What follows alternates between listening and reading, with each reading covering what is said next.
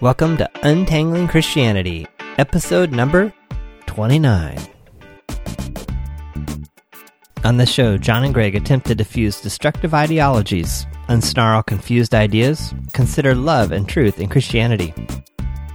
We hope you'll come along for the conversation, and you can be part of that conversation by leaving comments at the website, untanglingchristianity.com/29. You'll also find related notes and links for this episode at the same place. Thought it'd be good to look at some more comments we got on some of our previous episodes. We had a follow-up comment from Charlie to episode number 2, which was the prologue to Not a Fan. And Charlie left some interesting comments behind, and then Greg had a follow-up, and I thought maybe there's a whole podcast here. Although, as Charlie suggests, there's probably multiple podcasts and all these comments, which I thought was very true. So this was the part I thought was interesting in Charlie's comment. It says, for the following section regarding belief versus experience, I think that frequently I find myself stuck between two worlds. The Bible equals truth, therefore anything it says can be used to prove your point. I'm very familiar with that. And two, those are my comments, not Charlie's. And two, the Bible equals just another book, and therefore if you try to solely use that as the basis of your argument, then I'm going to reject or discount your point of view. In simple terms, it's an isolated Christian tribe versus a secular tribe. I thought that was a really interesting insight. It feels like exegesis is a very scarce skill in the non-professional Christian, in other words, non-pastor sense. Most people seem willing to be spoon-fed someone else's point of view with very little thought going into it. I think some of this is driven by a feeling-led culture that lacks reflection. And then he says, once again, I think there is probably a whole series of podcasts that could spin off of this topic. I think the trick is to break it down into digestible chunks for those who haven't spent many, many hours thinking about this. Point well taken. So listeners out there, if we're not breaking it down in small enough chunks and you're gagging on what we're putting out there, let us know. As long as they're not personal attacks, it won't hurt our feelings. So that's right. Feel free to send that feedback. I think Charlie's point was particularly well taken to me because he's responding to something that, one of the pieces that I sent him back, I was like, wow, this is great. And I managed to kind of put it out there in this big, in this comprehensive way. But it was so long. It was like 9 different points, I think. Or 6? 6, yeah. That's a fair It was like 600 words. Oh, more than that, I think. Yeah, at least. It was a big reply. In fact, I printed it off. I thought, we could do a blog post. Not a blog post. We could do a podcast on each of these topics, which we haven't really gotten to yet. So no, and I think I should do a couple blog posts on some of that stuff. And it is really tempting, especially when someone makes a good point and you get the interaction going like we do have with Charlie, and we've mentioned obviously, Anna, and some interaction with her, and it is tempting to sort of look at that and say, wow, that's fantastic. Let's just kind of dig into that. And so it's hard to just say, I'll just address one point, so this is small and digestible. But Charlie's point's well taken, and I've kept my responses much briefer. But this is a good opportunity to go a little deeper on this one. So you say in response, well, you noted that you liked the distinction that he had made between the two ways that the Bible is typically used. We've talked a lot about, the Bible being used to prove a point. I thought it was interesting, though, how he mentioned, the Bible is just kind of being just another book, and it not really being trusted. I thought that was kind of interesting. Do you encounter that yourself? Well, yeah. I mean, this reminds me of your discussion, your lunchtime discussion with your my friend. Yeah, and the whole Jehovah's Witness things. And you guys can come back to the JWs. He says, listen, you can come back. Just don't bring the Bible along as proof, and we'll talk about whatever you want to talk about. Because I don't hold to the Bible as authoritative, so don't try and present it that way. And that seems to be, I guess that's the good side of what I'm reading in Charlie's, like relative to what Charlie's saying. He's seeing two distinct tribes, and these tribes can't talk to one another. And I think what I heard your acquaintance do when he was talking or preparing to say to the JWs, come back to me under these conditions. He was saying, let's level the playing field here. Let's play here are my rules. Play by my rules, and we'll play the game. We'll have a talk. And I thought that was really valuable. And I think it might be equally valuable and equally fair for the JWs to say to him, listen, why don't we have a conversation on your terms, and then we can have a conversation on our terms, and maybe we can present to you, or maybe we could tell you about our terms. We can present to you why we think the Bible is valuable, why we think it's authoritative. But, so what I tried to bring out here, what I hear Charlie describing here, and is this rift between these two, what he calls tribes, a secular and a Christian, related to what your friend was, I think, trying to establish when he was setting the ground rules with the Jehovah's Witnesses. Academically, there's a big question about how do we view the Bible? Is it a special book, or is it a book like any other? And this also relates to this idea of how do we, what I wrote is, how do we situate the interaction between the world and the Bible, or between existence and the Bible? And we've talked about this before, how Christians have a habit and a tendency, not just a tendency, but it's almost, they feel it's the right thing to do. It's a knee-jerk reaction. Well, I think it's more than knee-jerk. I think they almost feel like it's part of their faith. They're not being true to their faith if they're not, and here's the point, understanding existence and understanding the world in light of the Bible. And for non-Christians, it's the exact opposite, right? I understand the Bible in light of my experiences and my understanding of the world. And so you've got this. Actually, I've got a blog post about this coming out, about one of those 2 points. I think it's the first point about, is the Bible a special book or a book like any other, coming out on this Sunday, and then the next Sunday I've got another one on the other point, because these are just, I think this is really kind of crucial stuff, and this is the part I think where we get tripped up, and I think Charlie's point is perfect. He talks about it's an isolated Christian tribe versus a secular tribe. But the isolation, these two groups of people, the conversation cannot even get off the ground, right? You see things one way, I see things another way. And then, I remember sitting in one of the common areas. I was doing my graduate degree. I remember sitting there talking with a fellow student, and I really liked this guy, and he was going through the pastoral program.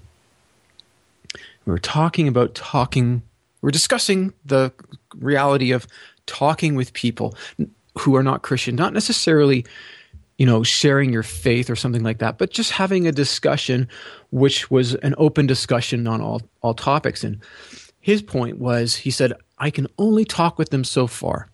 I can only go so far in any given discussion because we don't share Jesus. We don't have Jesus in common. And my response to him was, I thoroughly disagree with you. I can go anywhere with anyone because we fully share our humanity in common.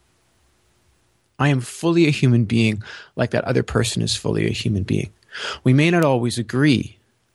And this, I guess, is what I find to be the real crux of this issue, is that, man, just get me started. It's the whole dialogue versus dispute thing, right? We are conditioned in our churches. The first thing we're going to do is we're going to look and find out. I thought you were going to talk about passing tracks again. No, this might be worse. I don't know. I kind of feel even more torqued about this, but these listener comment podcasts just send you off the rails. They totally do. I mean, it's good stuff, and I think the problem that I find is that it's like, as with my friend there, he's a smart guy, he's a nice guy, but it's almost as though the reasons for not connecting with other people are too many and too strong. And we have this line of reasoning. We have this sort of understanding of biblical truth that keeps us from doing things that under any other circumstances we would see as just plain simple, loving my neighbor. We got a huge problem. Biblical truth, in quotation marks, is eclipsing or preventing me loving my neighbor rightly. Because you know what? I don't have to agree with that person's point of view. And I may not. And if we're talking about religion, and they come from quite a different perspective, I probably won't. And you know what? That's just okay. I don't have to make a big deal about it. I think the problem comes in, A, because Christians, by and large, don't have a good sense of what they believe and don't have the ability to explain what that is and why, number one. But number two, we don't have a sense from our churches and we're not taught that the way to interact with people is through dialogue. I don't care what their belief system is, right? The first thing I want to do when I meet somebody, assuming it's not, I'm on my way to some important appointment and I bump into somebody, well, excuse me, but I got to go, right? But if I have the opportunity to meet somebody and to interact with them, I'd really like to know who they are. I'd really like to know what they're about, what they think. And you know what? I'm not listening long enough to answer the simple question, are they Christian or not? I had two important classes, and this is a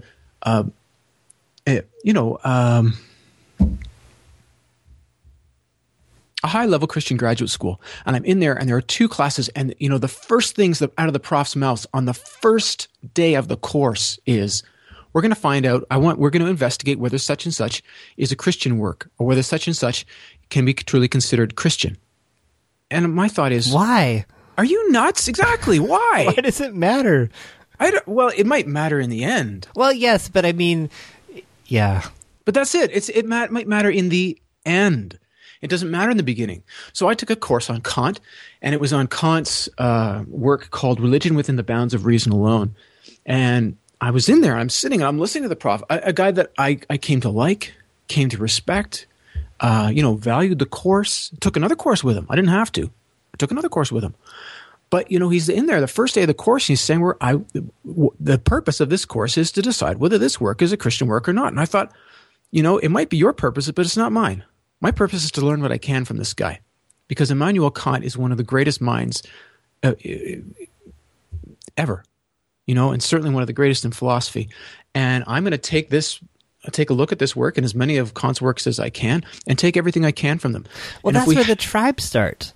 Exactly. That's where the tribe, the other thing, it's the tribe and also the whole, I'm guessing not in the context of your graduate school, but in my Christian experience, the whole worry about being tainted by the world and sin and, can I watch this movie? Is it a Christian movie? Or can I attend this performance? Is it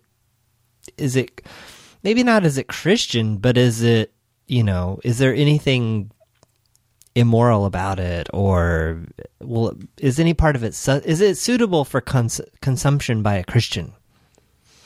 Now there are limits to that. I'm not suggesting going to a strip club. so don't hear what I'm not saying. I'd like to hear what I'm not saying. So there are boundaries here. Yeah, I think we've become so focused on the boundaries, so focused on raising fences that we have lost sight of the other people. We've lost sight of the people, and we've lost sight of ourselves in the process. And this is part of what, for me, seems to be so prominent. Is it's a process whereby I'm not only alienated from other people, I'm alienated from existence. I'm closing myself in, and I'm closing the boundaries around myself in order to do what? To protect God, as if somehow he needs help. Yeah, he needs me to protect God. What type of a crazy idea is that? So, we've got to be in a mindset, it seems to me, where we are interested and eager for dialogue. Dispute, I can't see, like you say, there are boundaries, right? I can't see myself having a lot of time for dialogue around child pornography. No. I can't see that. Or maybe around pornography in general. Right. But it doesn't mean that I'm there to just like drop the hammer on somebody. That's not what I may know how strongly I'm situated relative to a certain idea or, value or whatever. But I think what really bothers me is it seems to be that when you mention the comment or expression knee jerk, and I think the knee jerk I would put on this immediate move towards dispute. My job as a Christian, and of course I'm saying that this is a thoroughly incorrect orientation. The orientation that my job as a Christian is to figure out: are you a Christian? Is this a Christian comment? Is this a Christian book? Is this a Christian way of thinking? Is it No. My orientation as a Christian, and I'm coming back to the same thing every single freaking time, is to love God entirely, love myself rightly, love my neighbor likewise. So by the time I'm looking at the people around me, looking at my fellows, my neighbors, those in the world who share with me, I'm trying to love them. It does not mean that I'm disregarding truth, or that I sort of I'm nonchalant about my sense of what might be true and right, etc. But it's this orientation. So first of all, we need to adopt an orientation of dispute, of dialogue, not dispute, and we need to be taught. We need our churches to stand up and to be exemplifying how to do this. So what does that look like? Because that kind of ties into Charlie's other point about exegesis, that it's a scarce skill, and that people, I mean, I heard this on a recent Darren Hufford podcast. The guy that he was talking to was, they were both kind of reflecting how it feels like a lot of people that they encounter I thought this was a very interesting distinction.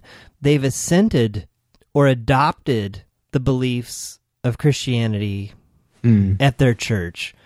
But if really pushed, or if you really go deeper to say, do you believe this, or why do you believe it?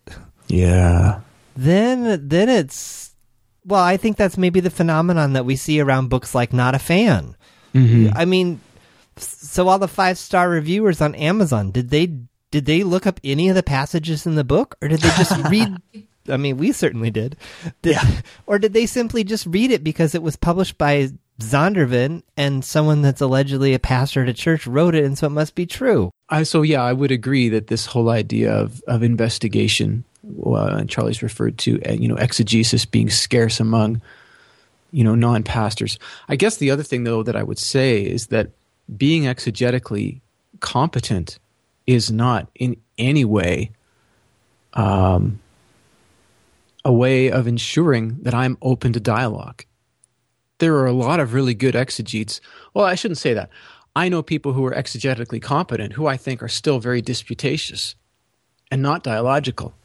Oh, in other words, so exegetical being they can get at a more accurate meaning of the text, but in terms of being willing to have a dialogue with someone that they disagree with, not so much. Yeah, I mean, you can be really good at getting at what you think is the right meaning of the text because you're approaching it in a skillful way, but you can still be just as ready to use that as a hammer, as opposed to, holding that, knowing that you've got that, and being open to the other person.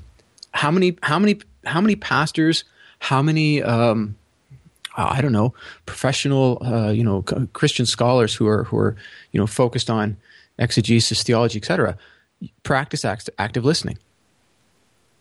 Well, one of the sad realities is a lot of the skill that's required. I shouldn't say skill. I should more say when I'm reading the books on my shelves, when I'm reading articles, there is the need to argue, right? To argue a point. But I think that, and this would tie in with another piece, this whole idea of being truth-seeking, right? And part of the idea that I would put forward and that I was working with in my thesis is this idea that what we need to do is we need to listen in a way that doesn't try to, A, determine if somebody's a Christian or not, B, get enough of what they have to say to prepare a counter argument. That's a tough one. That is such a tough one to fully just listen to someone. I mean, I practice this probably daily with my wife, where it's like she's saying something. It's so hard to just listen and absorb and acknowledge what is being said versus just using that time to prepare a defense or an offense. Yeah. Yeah. And it's so easy, depending upon who the speaker is that you're listening to.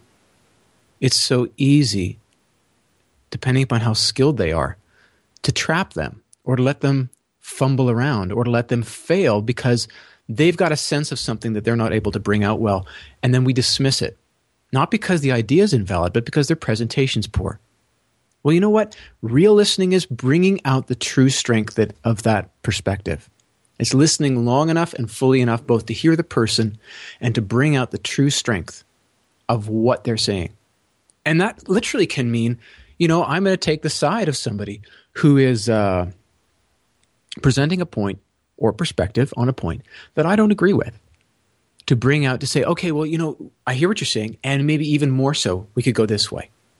And I think the real value of doing that is that we are focusing in on truth. We're trying to draw as much truth out as we can.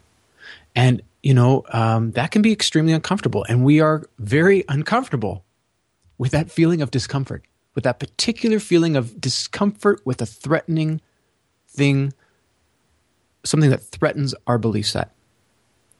And again, I think I think we've been taught to, again, it seems to me that if people, the only thing I can say is, if you painted a picture to me of someone doing just what I described, of not being able to listen and to help somebody bring out the full strength of their point, and somebody asked me why, I would say likely it paints a picture of somebody who's very insecure. And I mean insecure with their beliefs. Maybe going back to what you said earlier about the recent podcast you heard from Darren Hufford. And whether it be because people don't know what they believe, whether because they believe things, but really if you press them, they don't know why, or if they know what and why, and you said, well, how does that work out in real life here? Somewhere along that track, that progression, it breaks down. And when it breaks down, my guess is those people in those situations would feel like, well, then it can't be true. And if it's not true, well, it has to be true because I based my whole life on this. In other words, there's so much riding on this that it doesn't really, and I'm not trying to be insulting, and I'm not making some sort of ultimate statement, but in a certain sense, it doesn't matter if it's true or not. I'm going to fight for it like it is. And in some regards, in some cases, I think that's valuable. But you know what? Man, if you are claiming that, if you're claiming to adhere to Christianity, if you are believing that it is ultimately true, if you're believing that it's true here and now, then I have no comprehension of why, if someone was put in a place where that the truth of that, Christianity was really called into question, why they wouldn't take some time and say, you know what, I got to sort this out. I probably didn't handle that last conversation too well because I got scared and it didn't feel comfortable. But, on your own, in the most comfortable setting you can, I would urge anyone and everyone to take the steps that they need to do to become more conversant with the reality of what they're believing. And if they, another thing that we could do, John, I mean, I remember some of the steps, some of the books I initially read, and everybody's needs in terms of validating beliefs, etc., will be different slightly, but there are some books that we can kind of look at and say, okay, these might be good starters, right? Or these are issues, and what books would I read perhaps to deal with these issues? So you're suggesting create a list in the notes, or review those books? Okay, or even have a resources tab on the website. These are great books to start into in terms of reading. Because it's... My list is going to be pretty short. I don't know. You might surprise yourself, man. Okay. I seem to have a magnet for finding the not so good ones. Well, and this is actually just where I was going to go, because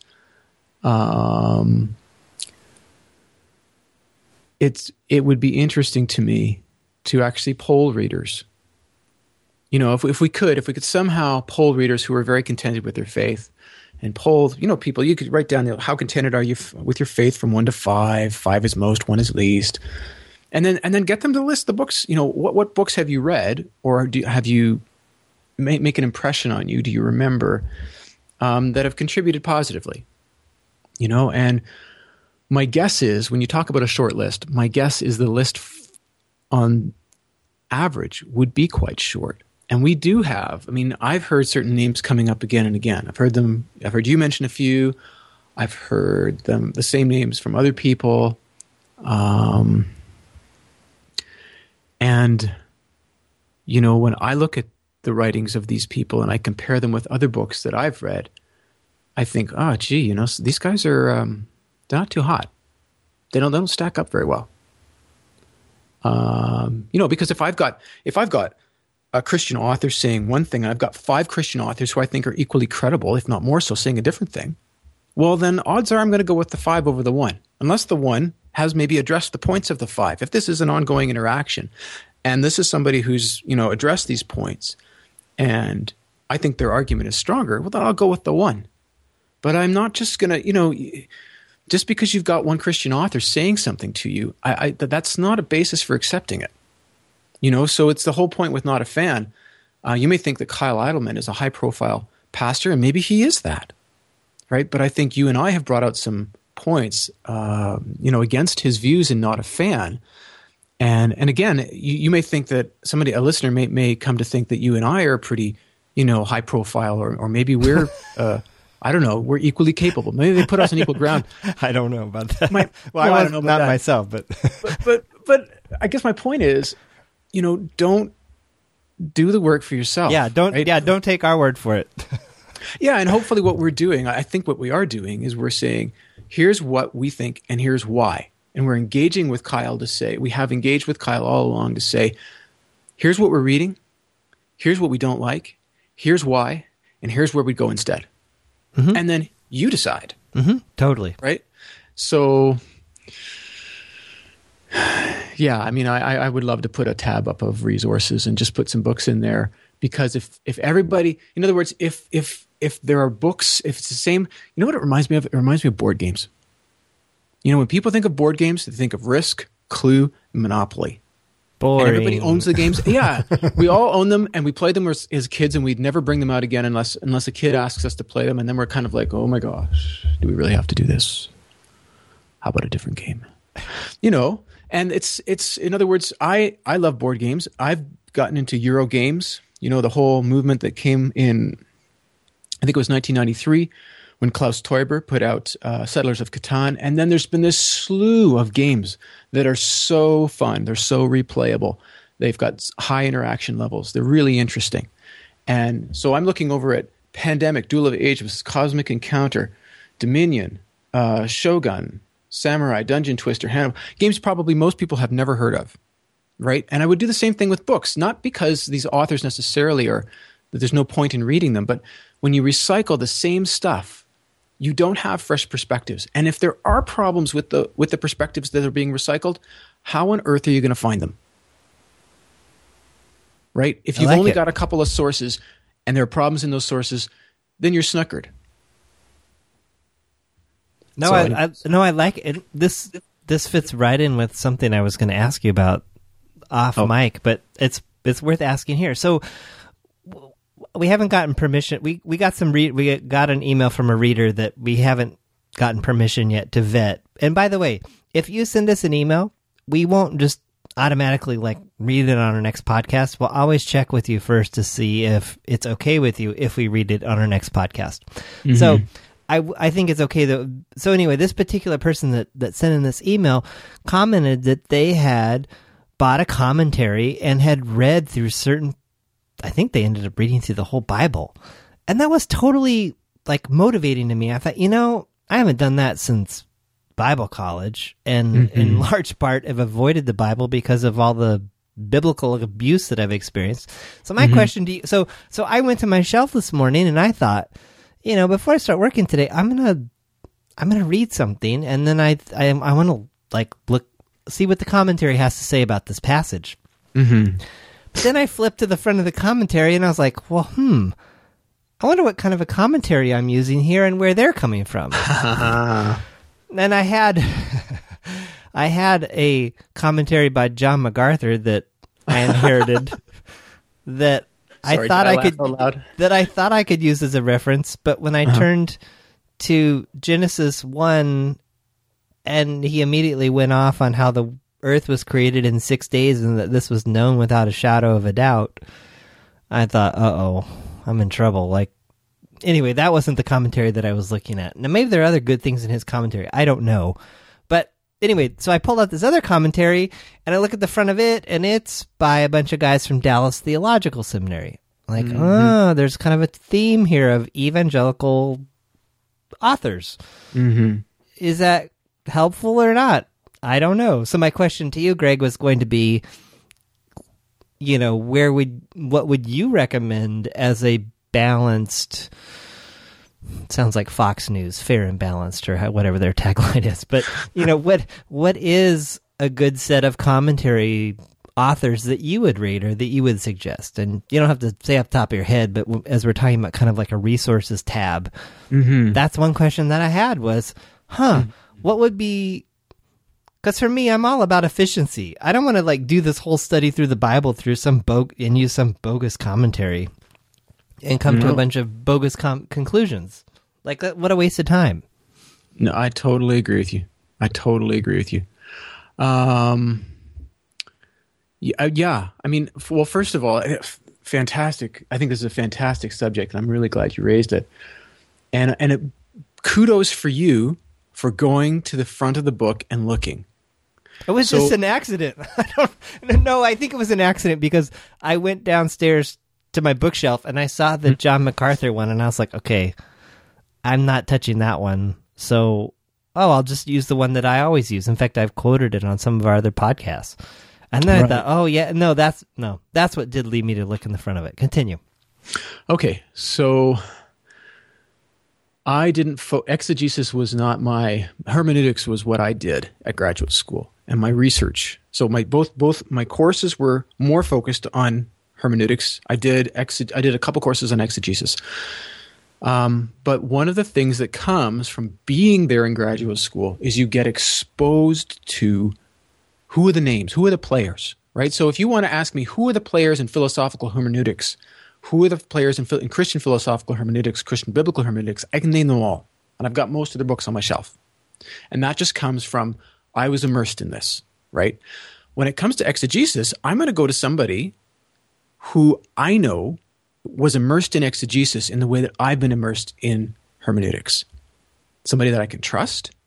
So I went to my mentor. I went to Greg Lowry and I said, tell me about the commentaries you have on your shelf. Now, I've been to his, you've probably been down in his study, and he has maybe 6 large bookshelves, and they're full, hundreds and hundreds of books. And he gave me a list, and he sort of laid it out for me. These are more academic. These are more sort of everyday. But I think it's really, really important. So I would read the Dallas Theological, and I'm not saying they're bad or anything. I just, when Dallas Theological comes to mind, I think more conservative. I think evangelical, and I think I have mixed feelings about evangelical Christianity, given my experience with it. Yeah, definitely. And I would, I think you're right. Right, that's an understandable and I think a correct thing to think. In terms of, but so, yeah, I mean, you really almost have to talk to somebody, and I don't just mean, and this is the tricky thing, right? I mean, I don't want this to seem like it's an unreachable sort of thing. Like, oh, gee, Greg, you've gone to graduate school, and you might be able to, give one of your old profs a dingle, or drop an email to so-and-so, and they're going to give you a list of 10 or 12 good books. I mean, how are the rest of us going to get on that? Well, number one, I'm going to put it on the blog site, and it's not my recommendations. These are Greg's, and I don't think he'd have any – I'll clear it with him first. But I'm sure he'd be pleased, absolutely pleased, for more and more people to be getting hold of these. So NT France. Oh, it's RT. NT Wright, RT France. I've got RT France's Gospel of Matthew. It's the New International Commentary on the New Testament. He has done Matthew, and I think he's done John too, or he's done Mark. This is a 1,300... Oh, no, it's only 1,100. 1,100 pages. It's by Erdmans. It's big. Only 1,100 pages on one book of the Bible. One book of the Bible. This is, this is the high end, right? This was the academic one. I started buying one at a time because they're, relatively speaking, they're pricey. You just can't get these guys for less than $40, $50. So, you do the New Testament and you're out a lot of cash. And not everybody can do that. Right. But I think that it's important to look at, who is the commentator? So in other words, RT France is a big-time exegete. He is a big player. To put it in sports terms, he's your, he's like a franchise player, right? Whereas if you're looking at John MacArthur, I mean, no offense, but as far as I know, John MacArthur has nowhere near the training. He has nowhere near the language skills. He has nowhere near the background. He has nowhere near the scholarly publications that somebody like this would have. And so where the two conflicted, I would go with the person who's got more training. It's just the same thing as my car. My neighbor may know a lot about cars, but if I take it to the mechanic and the mechanic says, it's not that, it's this, I'm going to listen to the mechanic. He's the guy that's trained, not my neighbor. And so I guess that it's that principle, right, of making sure that you not only do you sort of say, okay, I need to be guided. I'd like some guidance in this process of reading the Bible, but you are somewhat critical and curious, at least curious to begin with, and critical possibly about who that individual is, what their views are. And there are a lot of people coming out of Dallas. To be honest, there are some people coming out of Dallas that I really like and that I agree with, and I'm pleased to read them. And there are others, and I'll read them, and I think, I don't really agree with you. But I'm balancing you off against somebody else. And you know what? Maybe you do have a point. Maybe you are correct. And so it's not just about, reading to find what you agree with. It's also knowing that I'm probably not going to agree with that guy, but I'm going to read him anyways.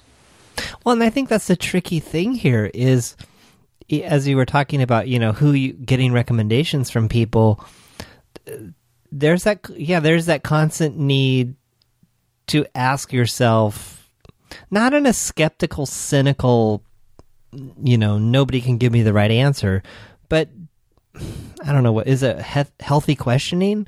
I mean, even, I guess what I'm thinking out loud is, okay, if I come to you for recommendations, I'm going to get one set of recommendations. But say I don't know anyone that went to Dallas, but say I did, and I said to them, what would your recommendations be for commentaries?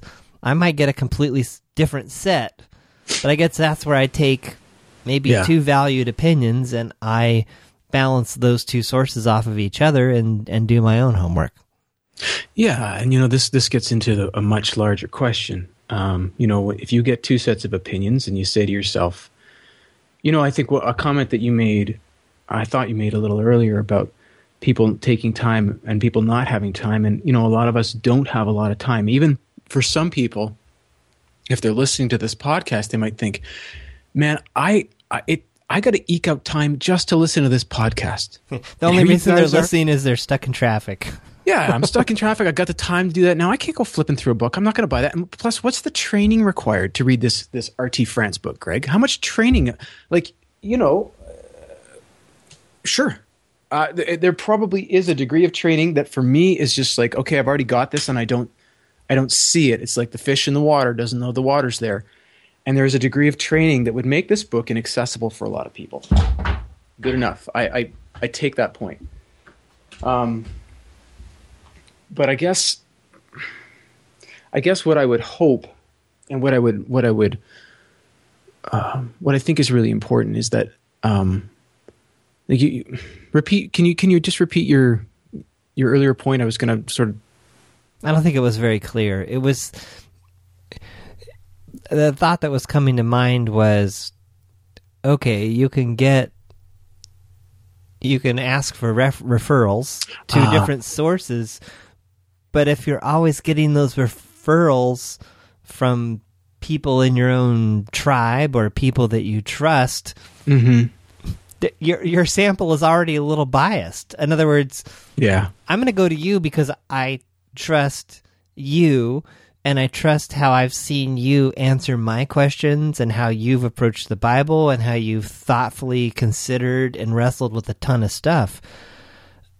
At the same time, so I'm going to come to you. Now, granted, you could have your own, you could be misguided in your own ways, and then but again, that's where the need to, I guess, sort things out for yourself. Not just take it all as, and I don't, as you know. Yeah. Well, and I guess the point I was thinking about there is, on the one hand, it's thinking about who the person is.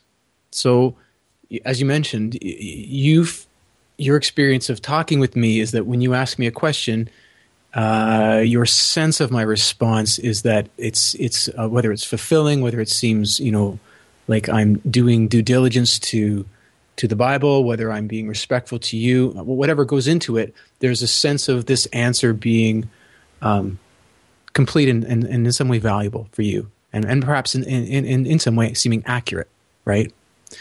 So there's that. And I guess this is a much bigger question, I realize this.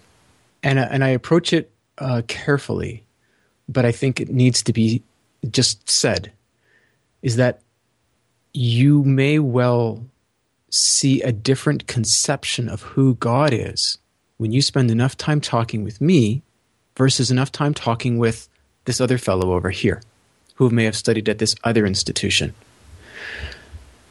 And I'm not saying that studying at one place or another dictates how we view God. I think it does influence.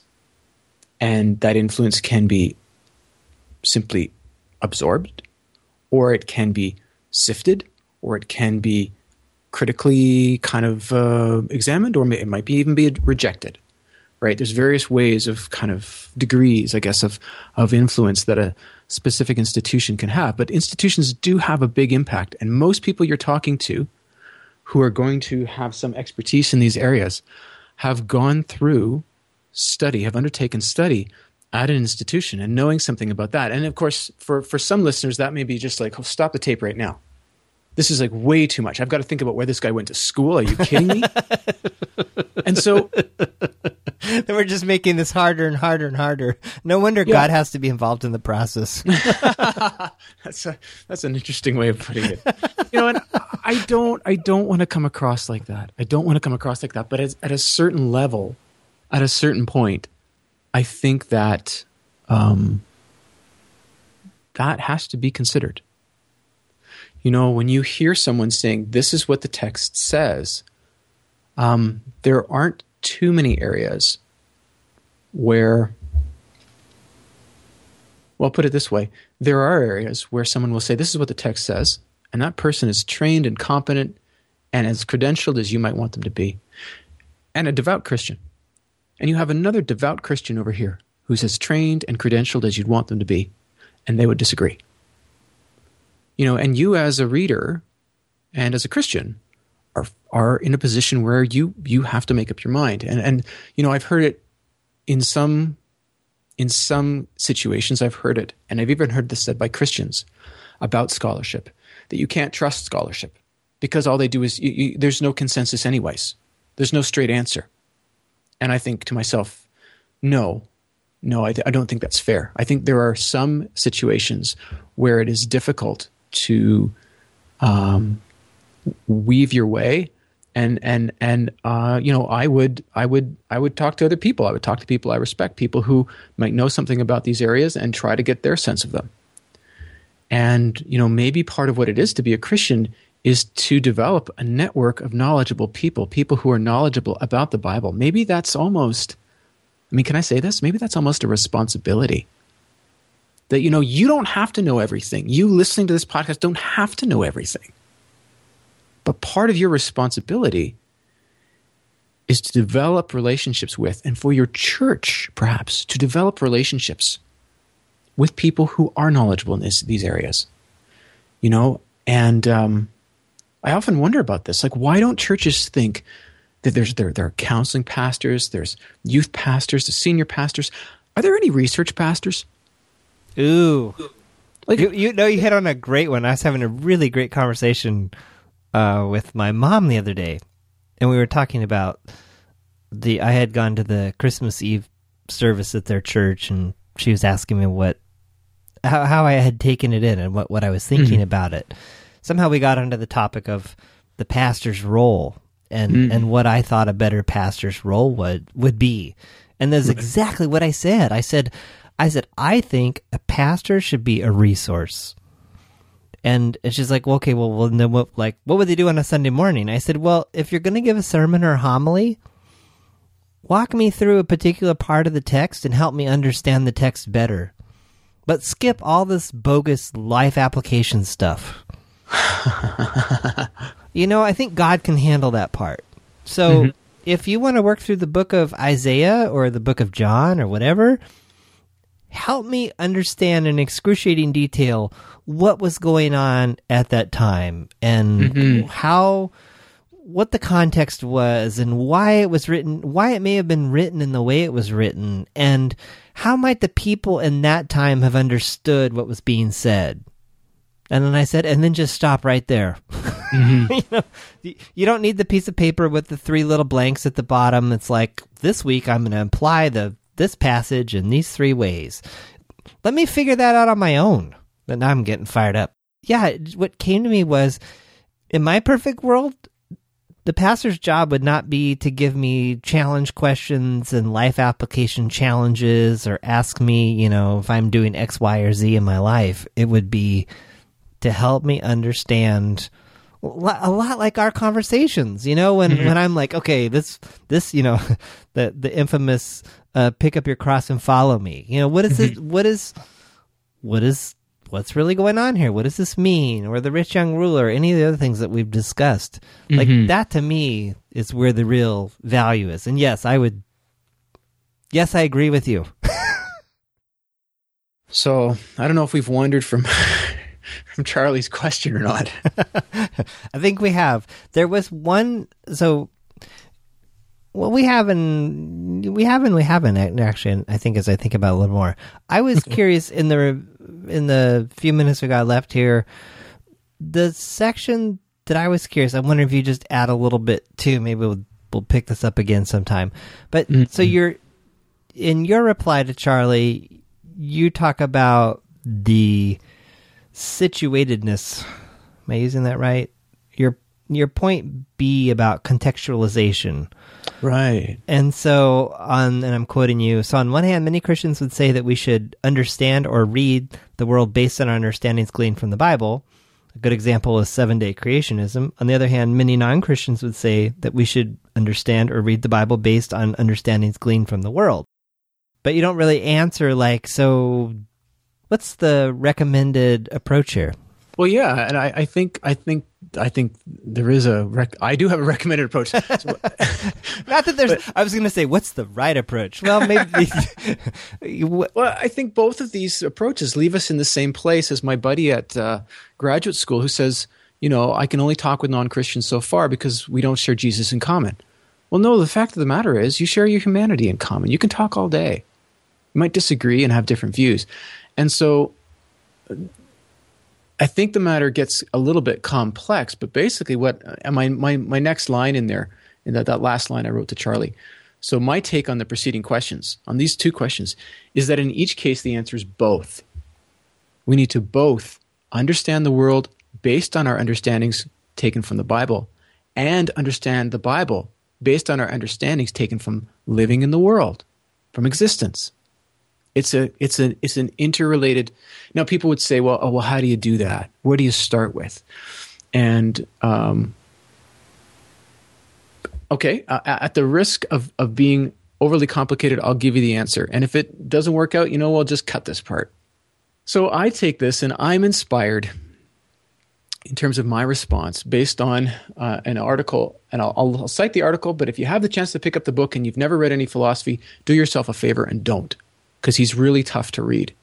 But if you're into this sort of stuff and you've got a bit of a background, providing you're okay with the idea, it's going to be a tough slog. Paul Ricoeur is the author. Figuring the Sacred is the text. And I was thinking I was going to do this all from memory, but I'm not. I'm pulling the book out. I think it's Philosophy and Religious Language is the essay. I think that's the one. But in any event, his take on that, yeah, it's Philosophy and Religious Language, I think. And he's got another one in another one of his books. But he basically would say that everyone approaches the Bible. Think about it this way. No one's born a Christian. I think we can all theologically agree on that. No one is born a Christian. We become one. Or not. But Christianity comes after living in the world. So we all of us have understandings of what it is to be a person living in the world before we approach Christianity. Now, for a lot of us, we come from Christian backgrounds that are, from Christian families, within Christian subcultures, within a broader Christian sort of understanding, and it doesn't really seem like there's much gap between us being not a Christian and being a Christian. We accept Christianity extremely young, and it's just all we know. But I think it's important to realize that theologically, there's a gap there, right? You don't start as being a Christian. And so the process essentially that I would lay out is you approach the Bible through the lens of living as a human being. And if you ask anybody who is an adult now, you understand that view makes perfect sense. You can't approach it. You can't approach the Bible as being a Christian. You might approach it as being in a Christian home, and you're taught about it, but not everybody has that. And that's one way of being. That's not a general way of being, but it's generally true. It's I don't think it's disputable. People aren't born Christians; they become them. However, what happens is there's a certain, and Ricoeur is very good with this, working out what he would call. You use the word contact. I can't remember the word you used. Mention that I used. I thought it was specificity, but he would use the word specificity and say there's something very specific about the Bible. And I won't go into all of what that is. But what happens is that specificity has a way of, his word is refiguring our understanding. It brings us to the possibility of interaction with God. And through that interaction, through that relationship, there is, and I'm adding to Ricoeur here. For those who know him, I don't want to suggest that he's saying this, but this is my take on him. There is, through this interaction, a kind of refiguring, a kind of changing the way that we understand the world and can live in the world. And this is an ongoing process then. Once it's started,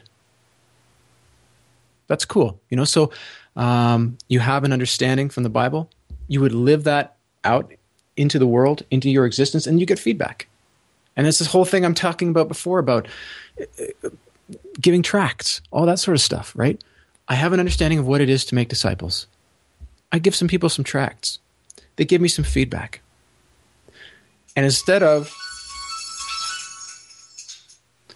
me saying, oh, they're giving me negative feedback because Jesus is a stumbling block and, they're not Christians. No, I take that feedback. So in other words, the process is both.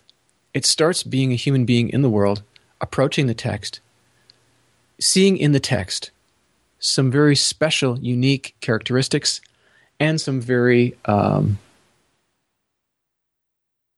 the offer of a very unique and particular relationship that has the ability to kind of reshape the way I exist and reshape what it is for me to be a human being in the world.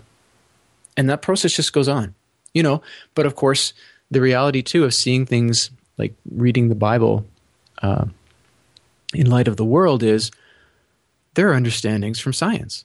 There are understandings from psychology. There are understandings from sociology and economics that help me understand the Bible better.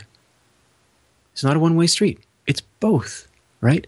And of course, my understandings from the Bible help me in terms of my sense of what it is to be psychologically whole, to be sociologically involved, to be economically stable, all these types of things. So it's a big discussion, and I wouldn't want to pretend that it's not complicated. It is complicated, but I think it's valuable to dig into it, and maybe this is the first gloss. No, what I hear you saying, I think maybe it's a good place to wrap it up, is it's a balance of both. And it seems to me that where the biggest conflicts happen, or where people seem to get the most dogmatic, it's when they're unwilling to consider or work with the other side. So if the Bible says the world was created in 6 days, well, it's 6 literal days. Period. Full stop. Just it has to be 6 days because the Bible said it was. Versus, what do they find in science? And now I realize there's some people that can find that in science too. So I don't really have a dog in this fight on this particular topic. I really don't. I like that. Don't have a dog in this fight. I really, yeah. One other closing thought. I think that what also really matters here is what's at stake. Yeah. Where do you pick your battles? For me, I'm perfectly fine accepting and believing that somehow God created this world. It's too complex for me to assume or believe that it was just a big explosion and a big accident and that it just happened. That's harder for me to believe than that someone created it. Now, someone else could have a completely different take on that, and I fully respect that.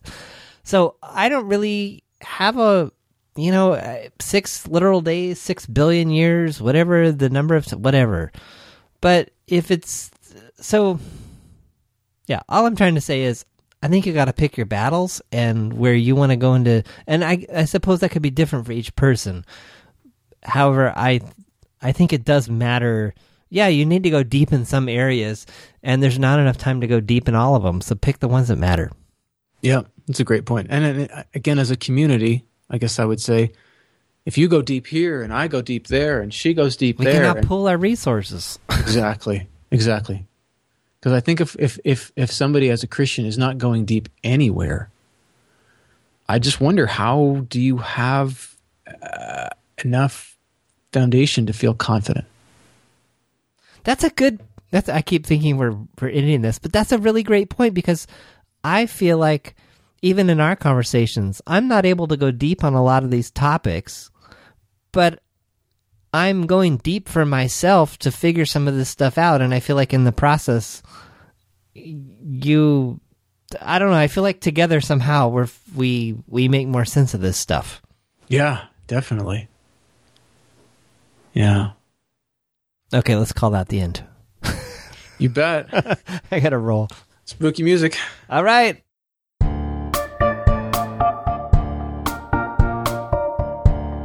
Well, the spooky music means only one thing. This episode's over, but another one's on the way. Thanks for listening to Untangling Christianity. We'd love to hear your thoughts on this episode, so leave a comment at our website, untanglingchristianity.com/29. If you'd like to be notified by email when new episodes are released or other news, subscribe to our mailing list, also available in the right sidebar of the website. We welcome your questions, comments, or suggested future discussion topics by email. Send those to feedback@untanglingchristianity.com. And if you're looking for just one more way to give feedback on the podcast, we're running a survey, untanglingchristianity.com/survey. Music on this podcast is made available by Kevin MacLeod over at incompetech.com and is licensed under a Creative Commons license. Thank him for his generosity by supporting him at his website. Tune in next week for a new episode.